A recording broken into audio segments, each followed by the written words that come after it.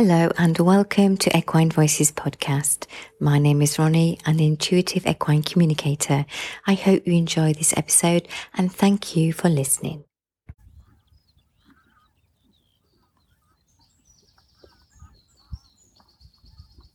Good morning. It is Saturday morning, 24th of February. Goodness, we'll soon be in March. So that noise at the beginning was geese flying over. I don't know if it's the Canadian geese, but it was geese anyway. I love watching the formation. You can hear the birds and the horses munching on the hay. And it was a misty morning this morning, really thick mist, fog. And it's lifted now, the sun's come through, but as it started to lift and the sun was shining, you had that haze coming off the ground. It's really pretty. I did take a picture, but it doesn't quite come out the way you see it with your naked eye. Not on your phone anyway. But anyway, I thought I'd just say hello.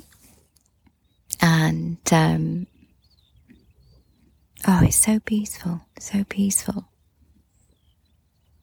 Oh, it's nice just sitting outside. I love being out with the girls.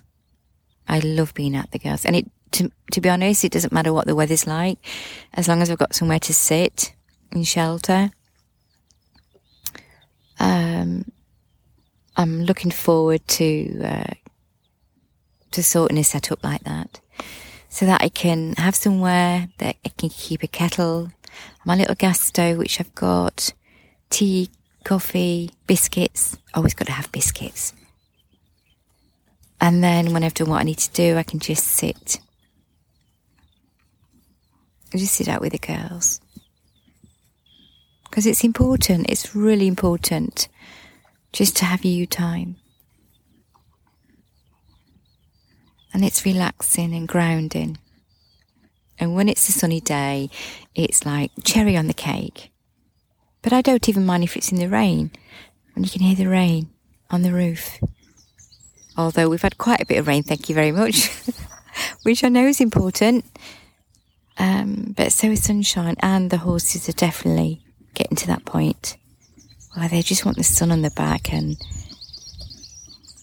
the grass, the green stuff. Yeah. Which happens at this time of year anyway. We all come through winter and we are so looking forward to spring, which can have wet, cold weather, snow. I know one day I think we had it all. We had snow, hailstone, sunshine, rainbows, rain, wind, and then sunshine. We had all the seasons and more in a few hours. Actually, that's what I quite like about the British weather. I do like the seasons. When I used to fly, when we used to come back from somewhere that was hot and brown, it was burnt or scorched,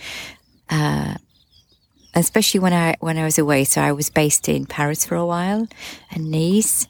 And when you flew back home for visits and you flew over England, and especially if that had a lot of rain, oh my goodness, the green, lush land, it just looked, wow, striking. The fields were all green, the trees. And sometimes you might have been away a couple of days or a few days and you'd fly in, the sun was shining, it's like, oh my goodness, green, pleasant land. So I do like the seasons. But yes, I think we've all got to the point where we're a bit waterlogged in more ways than one. But we do need it.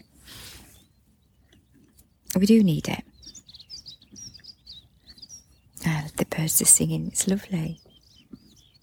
Yeah, my favourite time is doing the horses. I haven't got to go anywhere. Get the kettle on or get the flask out. Pull a chair out, sit in the field. And I'm just watching Francis. So it's sorry, I just changed the subject there, is watching the horses' dynamics. So I always put lots of different piles of hay out, and I make sure Toots gets a good share of hers, because they are together. They're out 24/7, they're out together. But I do intend to have a little, like I used to. They'd still be out 24/7, but they'd have access to the shelter and their own little section in the evening, so I can give Toots her biggest share, and she can eat it in peace. Because she's a bit older, and if she's feeling it in her body, she feels more vulnerable, so she moves away, which horses will do. But when she's feeling a bit more top form, she tells Francis. So I can tell how she's feeling if I'm not paying attention by that, if I'm not really sort of homing in on her. And I don't mind if they share, but sometimes Francis will stand over the hay. She doesn't really want it. So it's like, no, I'm having this, you move on. Which is what horses do. That's what they do. But it was quite interesting watching my behaviour the other day. I'd had a really good day. Now, I think I touched on this in my last podcast. When you get used to being in that space that's calm, centred and balanced, it's not about being in an air bubble and not engaging with the world. You can do this anywhere. But obviously it's easier to practice when it's quiet. When you're in that place, whatever's going around you doesn't affect you quite the same. You're almost observing it, but you're observing your reactions to things and how your energy changes. And I'd been in this lovely place. And then Francis triggered me by really pushing Toots off, and Toots couldn't move quick enough. And I went into this ball of energy, and I literally did what a horse would do. I just flew at Francis. So I was doing what a horse would do. Toots couldn't do that. So I flew at her and really pushed her away in no uncertain terms. But then I could feel this. I really wanted to tell her. And I was aware of what was coming, and it wasn't a nice feeling. Now, the first initial part was, because that's what a horse would do. A horse would either turn, lift its leg and say, move on, girl, or would face forward, ears back, which is what they normally do, a little, warning. But I literally, because I thought, no, you're not doing that. So I was getting, it then became protection for Toots. She wasn't going to hurt her, but I didn't like the fact that Toots needs that feed, that hay. She doesn't at that time because there was other piles. So I was confronting her authority at that moment. Now, whether that was a right body language, I don't know, because although I communicate with animals, I'm not a professional understanding all aspects of body language. But you do get to know bits from your own horses, and the communication comes through. But as I've mentioned, when it's your own horses, it's slightly different. But if you stay in that place, you recognise what's coming through. But then you go into, your emotions start to take over. And that's when I was getting, I don't like this. I don't like this feel. I've gone from understanding how a horse would communicate and in a body language way to, no, this is a human aspect coming out now. It's not the horse, it's a human aspect. And this is actually coming through now. This is flowing through now. So this is channeling my own energy now, my own awareness. So you can start off with understanding the horse body language and interacting that way.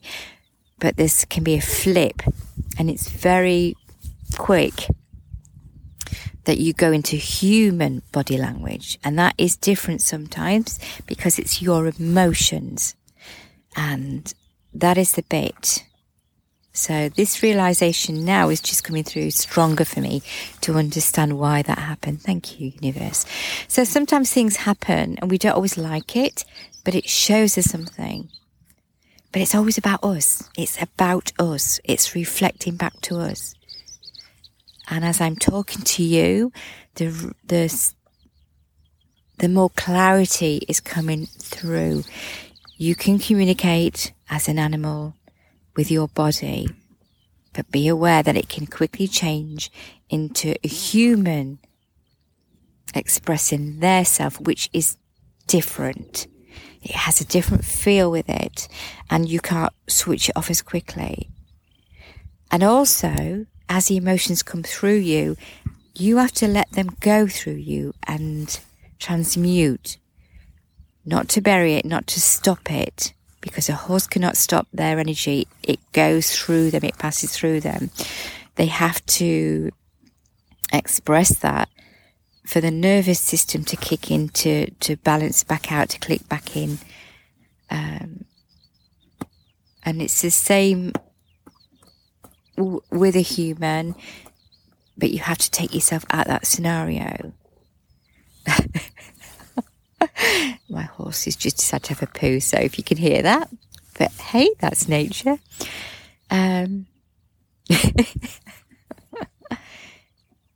But they're sharing the hay together, which is nice. So this time Frances came up and she says, I am going to eat this hay. And Toot stood her ground, but there was no ears.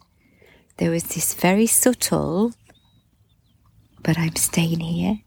And Frances was like, okay. There was a mutual agreement there. And there is a mutual agreement. Their eyes are soft. That they're eating very close nuzzles with their muzzles together. So yeah, I thought I'd share that. I didn't know I was going to share that other bit with you, but obviously that's part of learning and understanding. And triggers are interesting things. When you're aware of them and you allow them, but observe yourself. The external is just a reflection and showing you something about yourself. Doesn't mean to say that's not happening, but it's always reflecting back to you. Things happen, things present themselves so that something else can happen.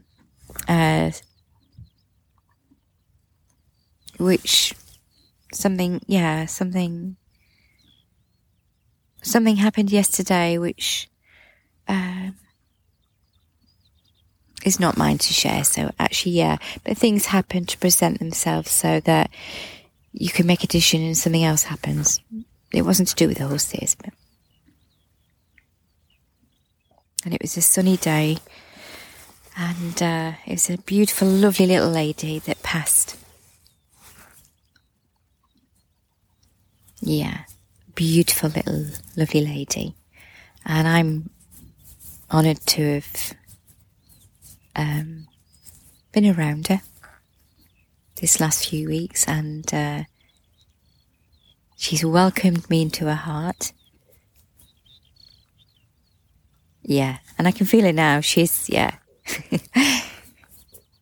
she's basking in her own wellness and glory, her own wellness and glory. Absolutely.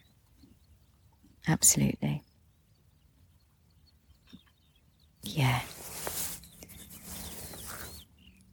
And that's a whole new story, a whole other story about animals when they pass, which I think I share. Yeah, I did share, or I touched on the subject on a Q&A that I did, and animals and afterlife. It's not how we perceive it. It is not at all how we perceive it. But even though I know that and I feel that and I have been there on numerous occasions, it doesn't mean to say that you still don't mourn them. Even when you're there and you're in that zone, it's like you go into your day-to-day mode and then, woof, the emotion comes up. Because you do miss the physical. You will miss the physical. Because that's the first contact that you have with that energy. The visual, what they do, the waggly tails, the excitement. But I can assure you, hand on heart, and it's not just my belief, I know that to my core, that it is not how we perceive it as a human experiencing it. It is nowhere near there. But we do experience it. We do experience it, nevertheless. And it's an honour and a privilege to be part of that whenever it happens.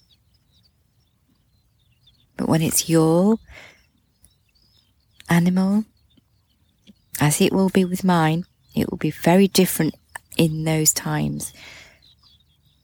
But hopefully it helps you to move on and through that. With any mourning, with a human, it comes in stages.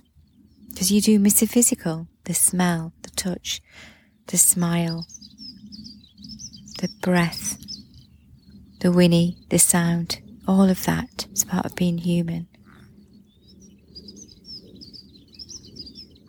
Yeah. So, wherever you are in the world, have a beautiful day, have a beautiful weekend. And be kind to yourself. Please be kind to yourselves. Do not beat yourself up when you feel a trigger and you behave in a way that is not who you truly are, but you're expressing something. Try and take yourself away from the situation if you can, because it comes up and it grabs hold of you. Like I said, it can start interacting as an animal would. So that's just a scenario, whatever. It could be person to person. But understand it's a trigger and it's coming through. There's healing in this. There's emotions that need to flow through and transmute. And by that, it means change. It just means change. The energy changes into not that frequency anymore. So it's no longer that frequency, because energy is always there and you're dipping in and out of it. The same as when you're around people, if they're all very negative, you start to feel that. So, and it's always around there. It's whether you choose to be in that frequency or not, but it can be transmuted, and that's what healing is. It's allowing your own energy and others maybe that passing through you to transmute and to be a different frequency, a lighter frequency. And that's what it is. When you feel lighter and you feel like the weight's been lifted, and you just feel lighter. That energy has been transmuted into a lighter frequency. So that part of that energy is no longer the dense energy that you felt earlier. So be kind, be gentle, be forgiving to yourself and those around you, because they're doing their very best with what they have and what they understand, and they're on their journey and you are on yours. Make no apologies for that. No apologies. Fully embrace it, but also allow others to embrace theirs too. Lots of love, sending you hugs and peace and quiet from my little piece of the world to yours. Take care, and bye for now. You've been listening to Ronnie King at Equine Voices. Thank you for listening, and speak to you soon.